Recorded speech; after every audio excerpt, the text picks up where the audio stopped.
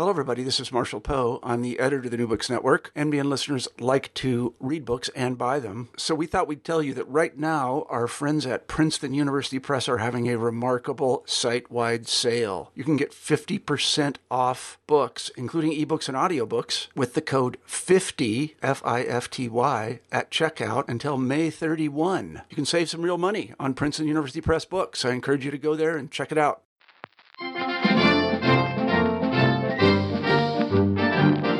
Welcome to New Books in Politics on the New Books Network. I'm your host, Bill Scher. Today we are joined by longtime Democratic Party activist Thomas B. Reston, who has just written the new book, Soul of a Democrat, published by All Points Books. Thanks so much for being on the show.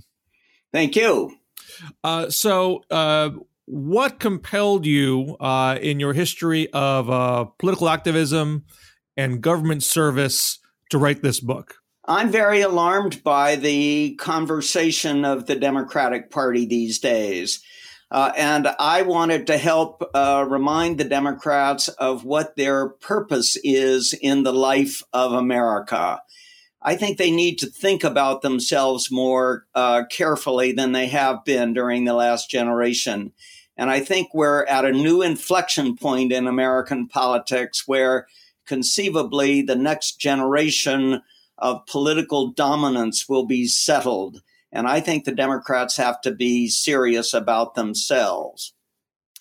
We're coming off of a period where Democrats have won the presidential popular vote in every election save one since 1992. We had Barack Obama, even though he wasn't able to pass the baton to Hillary Clinton, still had a successful 2 terms, left with still has strong popularity.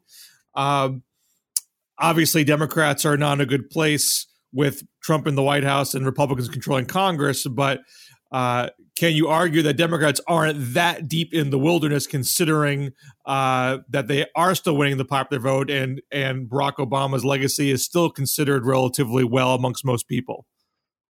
Well, you can certainly argue that, but I think if you look at where the party is in terms of the election results, we are at about our lowest point in almost a century.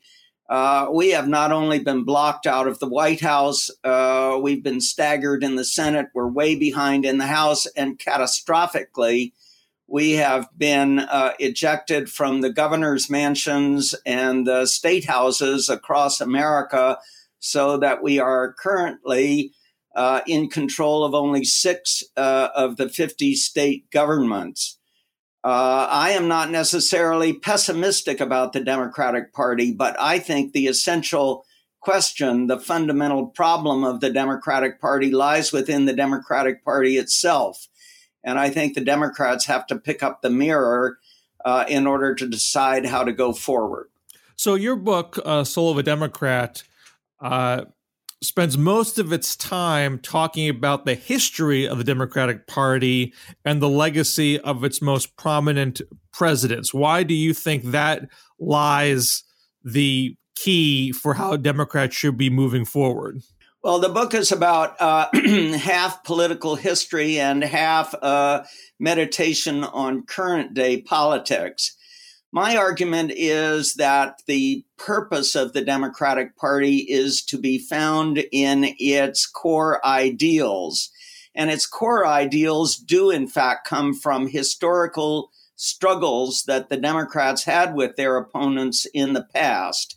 And I think those particular struggles that gave the party its political myth, if you were, set up conversations that future generations of Democrats had to take into account as they set their strategy for their own time in the life of the Republic. Now, you focus on Thomas Jefferson, Andrew Jackson, William Jennings Bryan, who was not president but ran for president several times, Woodrow Wilson, FDR, Harry Truman, and Lyndon Johnson. Now, if you ask the average Democrat or liberal / progressive today, they may speak warmly of FDR, Truman, and Johnson, but they are less inclined to speak warmly of Jefferson, Jackson, and Wilson, largely because of issues regarding race.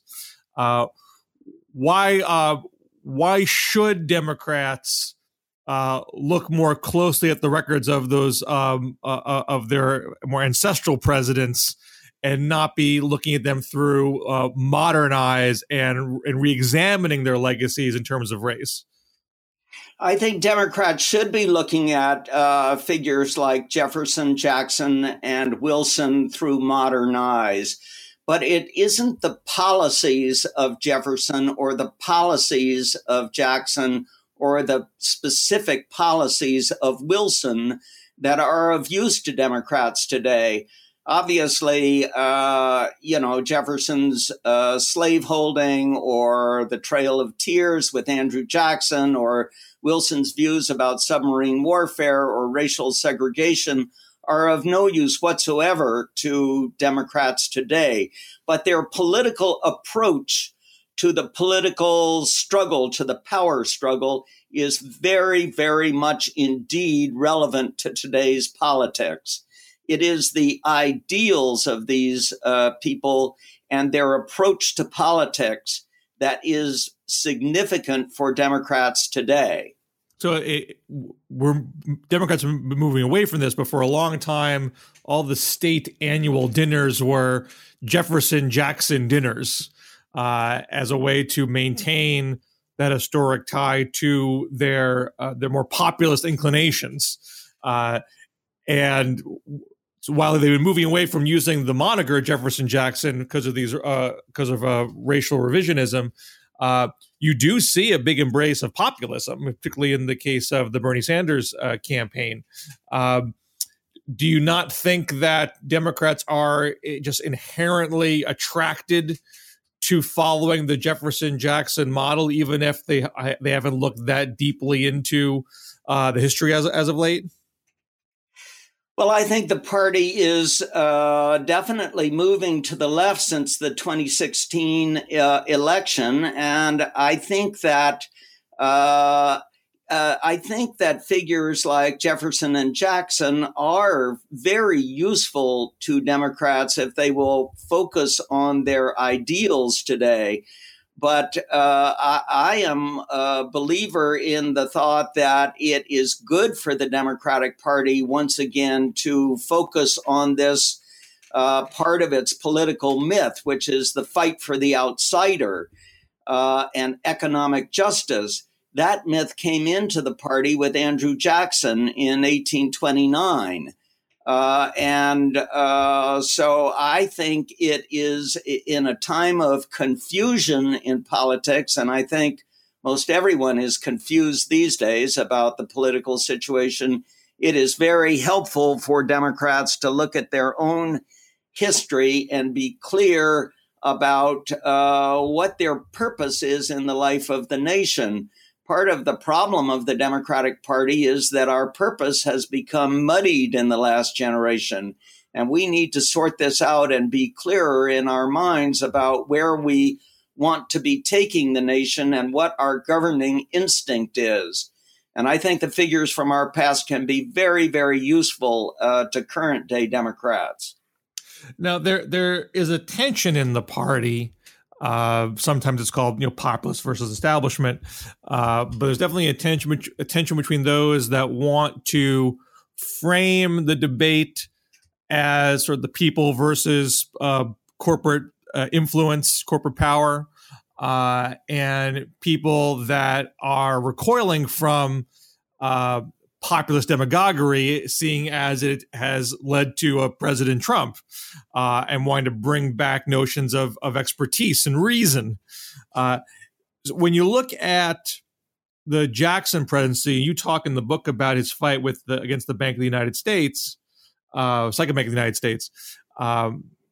We're also in a period where people are lauding Alexander Hamilton in a way that we haven't in decades, who fought Jefferson over these matters. And there's a notion among some Democrats that Hamilton had the better argument. And when Jackson destroyed the Second Bank of the United States, that wasn't good for the economy. So is there a downside to reconnecting to that populist fervor in that it doesn't necessarily lead to good governance?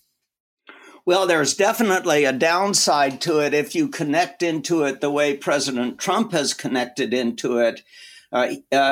His effort, in my view, amounts to a politics of serpentry.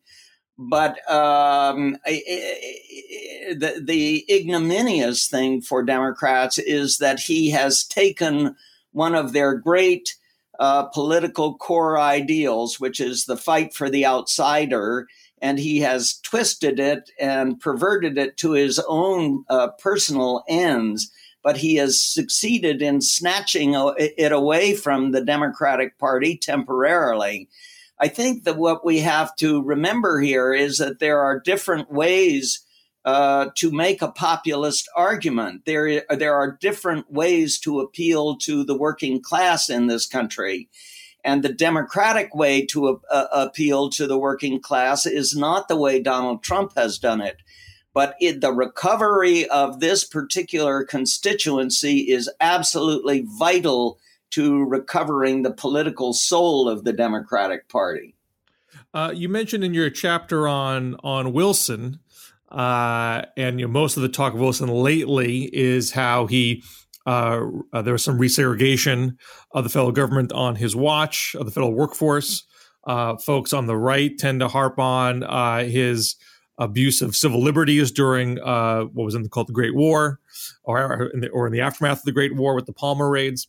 But you talk about his domestic policy legislation in the first term, and how he had to balance those populist desires with expertise in terms of things like creating the Federal Reserve. Is there a lesson with Wilson on how to walk that line and marry those two desired goals, to be on the side of the little guy while also exhibiting principles of sound practical governance?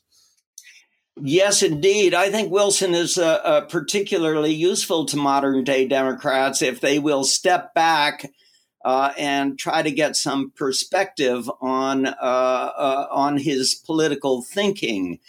There are tensions, internal tensions all over the place in the Democratic Party.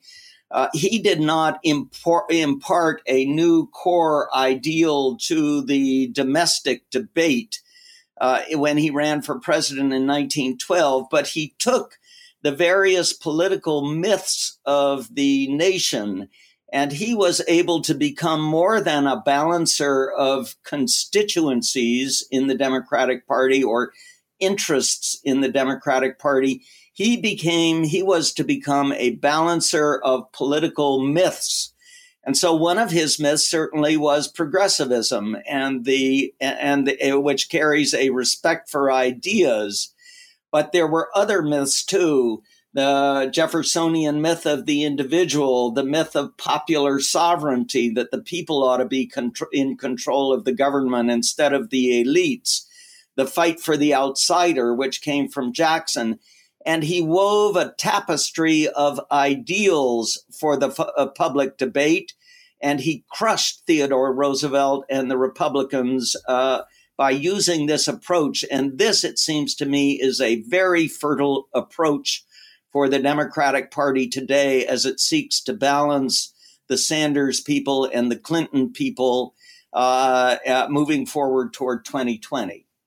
Now, you speak a lot about myths here. You mentioned in the book there's a difference between a myth and an illusion, correct? Yes, definitely. I don't mean a myth, obviously, as a fantasy or something that never existed and never can exist. It's really the equivalent of an ideal or an ethos or a pillar of political faith. All men are created equal is a core ideal of the Democratic Party. It obviously isn't true. All men and women are not equal, But it is a goal for Democrats to be working toward. And it is also a philosophical lens where you begin your consideration of a political problem before you start applying the facts of the current situation. It is these core ideals that the Democrats need to return to, and I think they can increase their reach into the electorate beyond the 50% that they now have. When you shift to more recent presidents, FDR, Truman, Johnson, are there different lessons to be learned from these are people that current Democrats have a bit more intrinsic understanding of? Are there things that you believe the average person doesn't grasp properly of those presidents? Let me give you an example. All Democrats, all Democrats who have any grasp of political history will refer to the 1948 campaign that Truman waged as one of the great political hero sagas of the modern Democratic age. And indeed, like every other Democrat, I love that story. But it seems to me that when Democrats talk about it now, they're missing the point. The point they generally make is that Truman beat the odds in order to carry that election against Thomas Dewey and the Republicans in 1948. But that's not really what is most useful to the Democratic Party now. Instead, the real question is how Harry Truman beat the Republicans that year.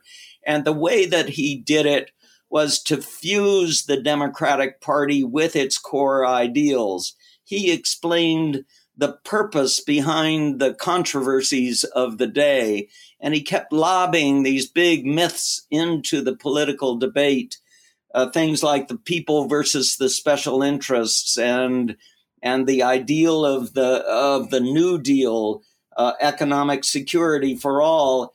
And instead of the Republicans controlling that debate in 1948, suddenly Truman and the Democrats were able to take it back from the Republicans by forcing the electorate to make up their minds about the election based on the political core ideals of the Democratic Party and not the Republican Party. So, going from Truman to Johnson, Truman, of course, was part of the Democratic shift to being the Civil Rights Party, having desegregated the armed forces. Around the same time, Hubert Humphrey wins a plank in the Democratic Party platform embracing civil rights, which causes the Dixiecrats to walk out of the 48 convention. And then Lyndon Johnson, 1964, actually passes the Civil Rights Act. So that you have a whole recalibration of the Democratic Party's position on race in America.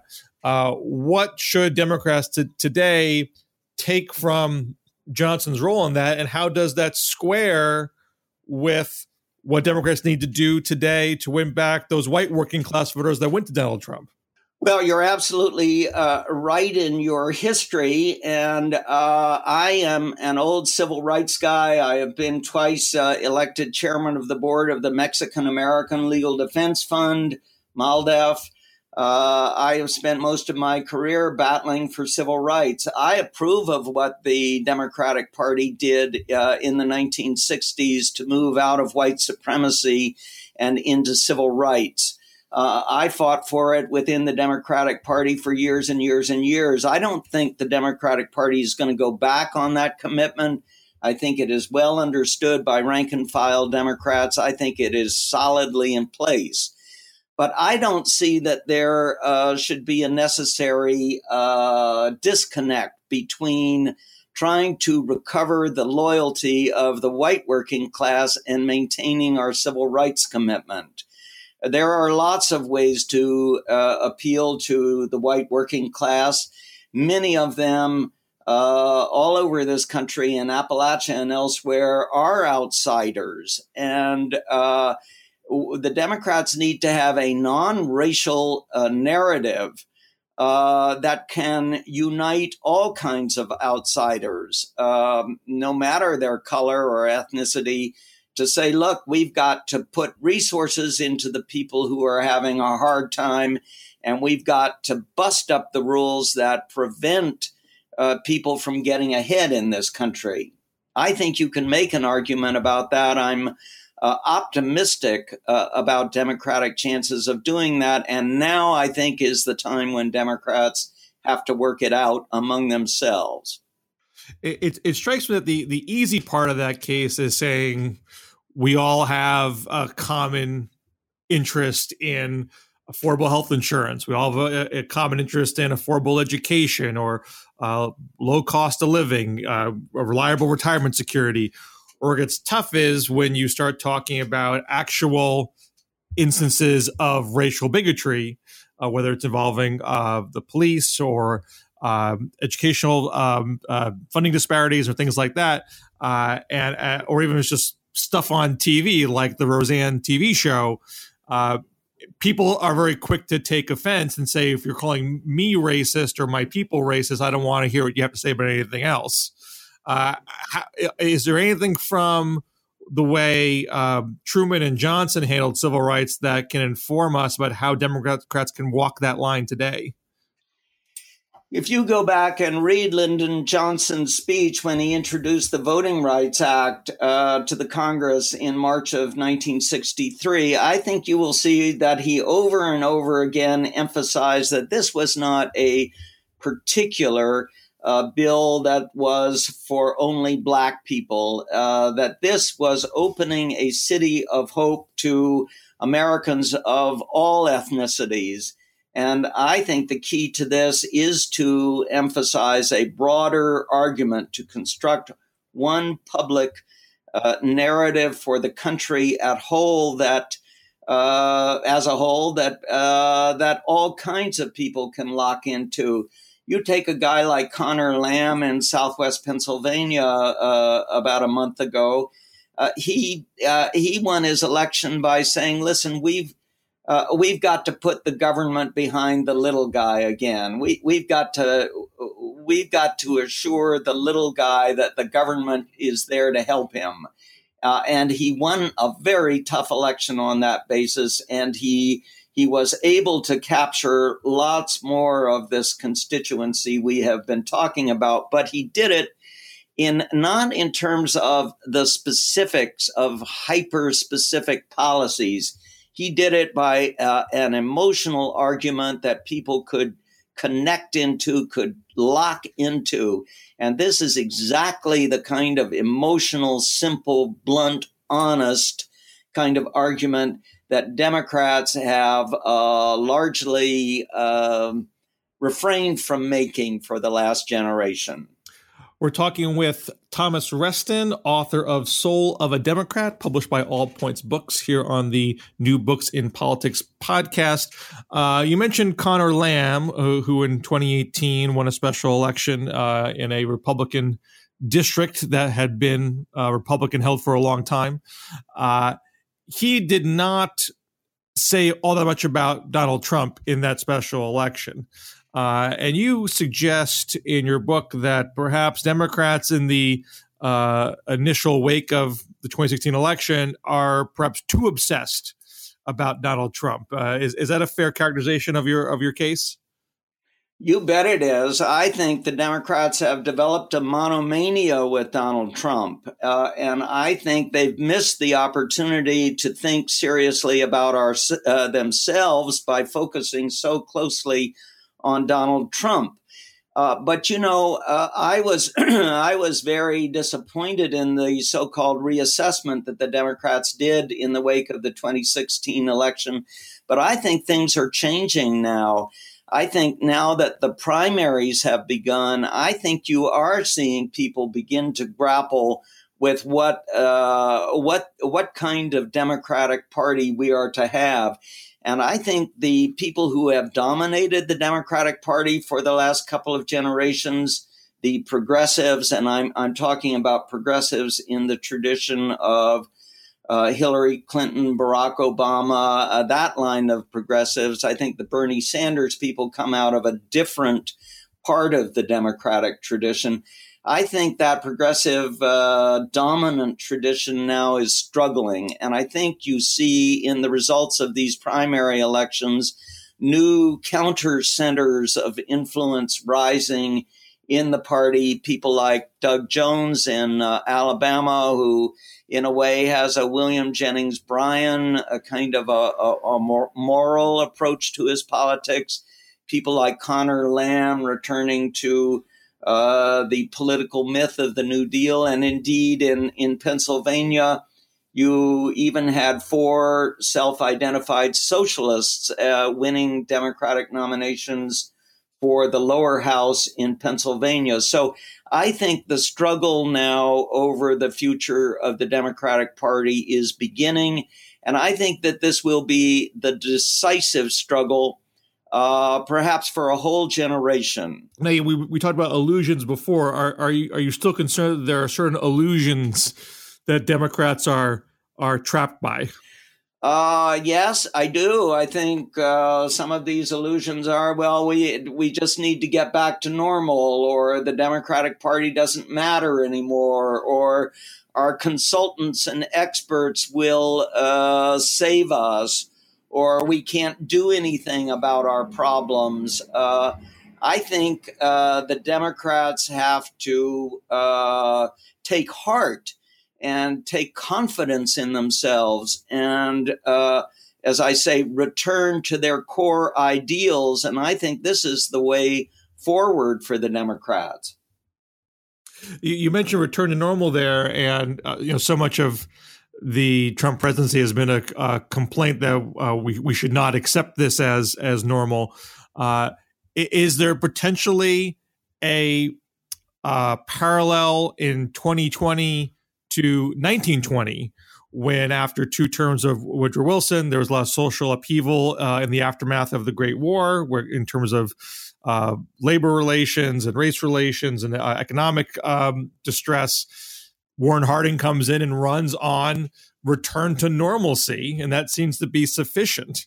Are you concerned that Democrats might think that's all we need to do and not put forth enough of a robust narrative for their own case? Well, I think that would be catastrophic, actually. The idea of the Democratic Party as the kind of party that the Republicans put forward in the 1920s, it's so phlegmatic. I think the United States it is in terrible shape these days in many respects, and I think the American people really have to work hard at understanding each other and restoring the United States to a position of honor in the international community, and making the American government work for all kinds of Americans who have been left out, as well as the middle class. I mean, the Democratic Party built the middle class of this country with many of its policies. You don't have a chapter dedicated to Barack Obama, but you do discuss his relevance to the current state of the party. Are there things about the Obama presidency that Democrats should be, or Obama's campaigns and governing, that Democrats should be emulating, or are there elements that Democrats should be more critical of? Well, I was proud to support Barack Obama when he ran for president. I think he was a very fine president in many respects. The reason why I didn't dwell on his presidency is that my book is about the core ideals of our party. And the last time a core ideal was brought forward by the Democrats and used by the Democrats to dominate the power struggle was in 1933, when Franklin Roosevelt imposed his economic security paradigm. I think that Barack Obama was probably the greatest orator that the Democratic Party had produced since Woodrow Wilson. But I think once he became president, he didn't either think or use these big credos or fundamental political pillars of political belief in order to mobilize the yearning of the country. He didn't enough connect the details of his policies to the political mission of the Democratic Party in the life of the republic. So we're talking before the midterm elections in 2018. As you indicated, there are some candidates who are not running as Trump-obsessed candidates. We're focusing on local issues and things of that sort. But we're going to be in relatively short order in the primary season. I imagine a lot of candidates are going to declare their presidential candidates soon after the midterms. And now you're talking to the Democratic primary electorate nationally, not so much the general electorates in House races and states. Is there a risk that we're going to be very Trump obsessed very shortly? And is there counsel you would give to the potential, 15 or so people running for president, where they should be putting their focus on?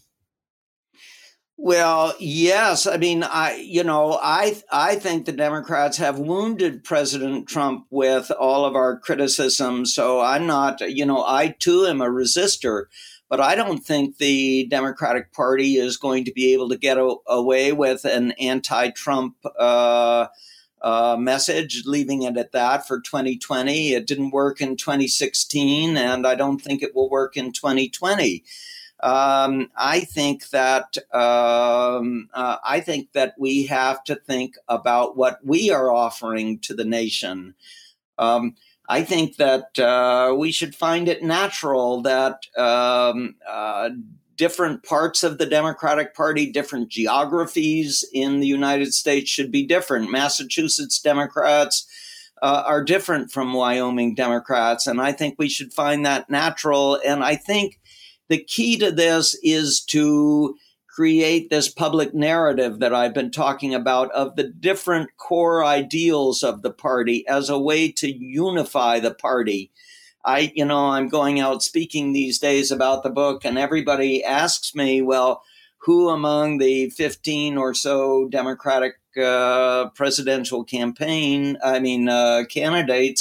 is really picking up your message here? And my response is that so far, each of them seems to have a little bit of these 7 core ideals of the Democratic Party, but I don't see so far a candidate who is really trying to unite the party by balancing the core ideals of the party, which I think will make us more attractive to a greater majority of the American people. The book is Soul of a Democrat, the 7 core ideals that made our party and our country great, by Thomas B. Reston, published by All Points Books. Thank you for being on New Books in Politics. Thank you.